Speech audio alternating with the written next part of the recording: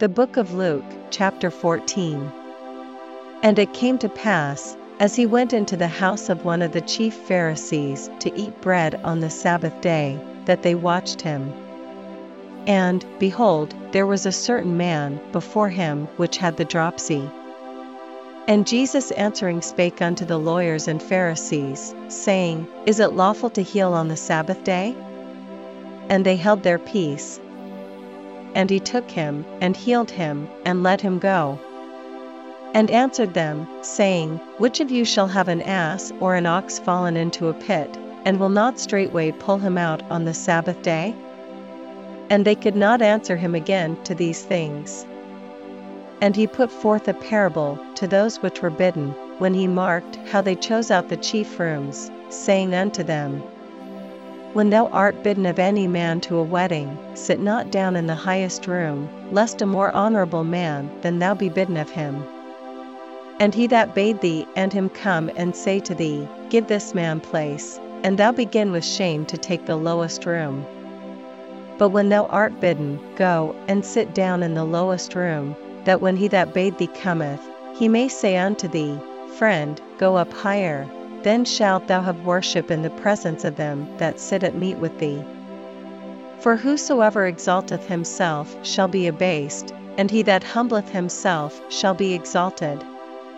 Then said he also to him that bade him, When thou makest a dinner or a supper, call not thy friends, nor thy brethren, neither thy kinsmen, nor thy rich neighbors, lest they also bid thee again, and a recompense be made thee.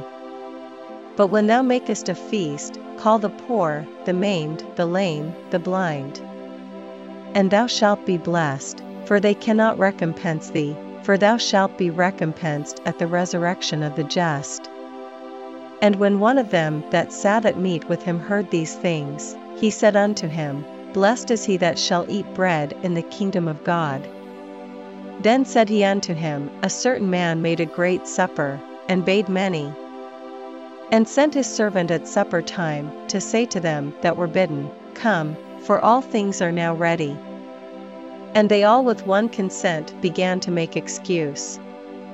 The first said unto him, I have bought a piece of ground, and I must needs go and see it, I pray thee have me excused. And another said, I have bought 5 yoke of oxen, and I go to prove them, I pray thee have me excused. And another said, I have married a wife, and therefore I cannot come. So that servant came and shewed his lord these things.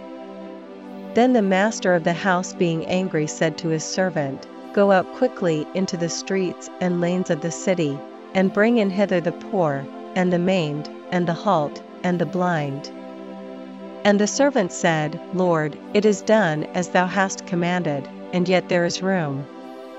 And the Lord said unto the servant, Go out into the highways and hedges, and compel them to come in, that my house may be filled. For I say unto you, that none of those men which were bidden shall taste of my supper.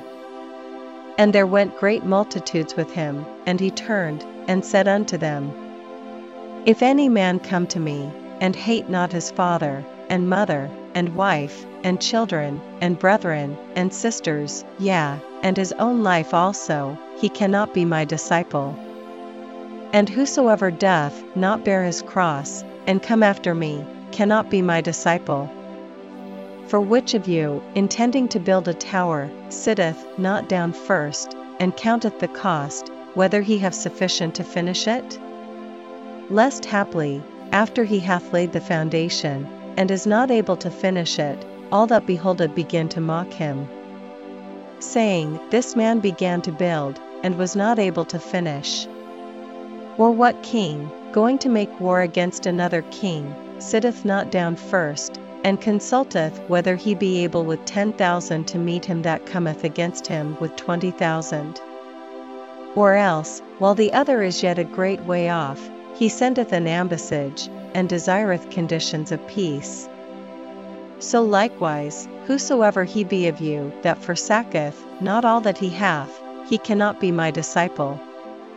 Salt is good, but if the salt have lost his savor, wherewith shall it be seasoned? It is neither fit for the land, nor yet for the dunghill, but men cast it out. He that hath ears to hear, let him hear.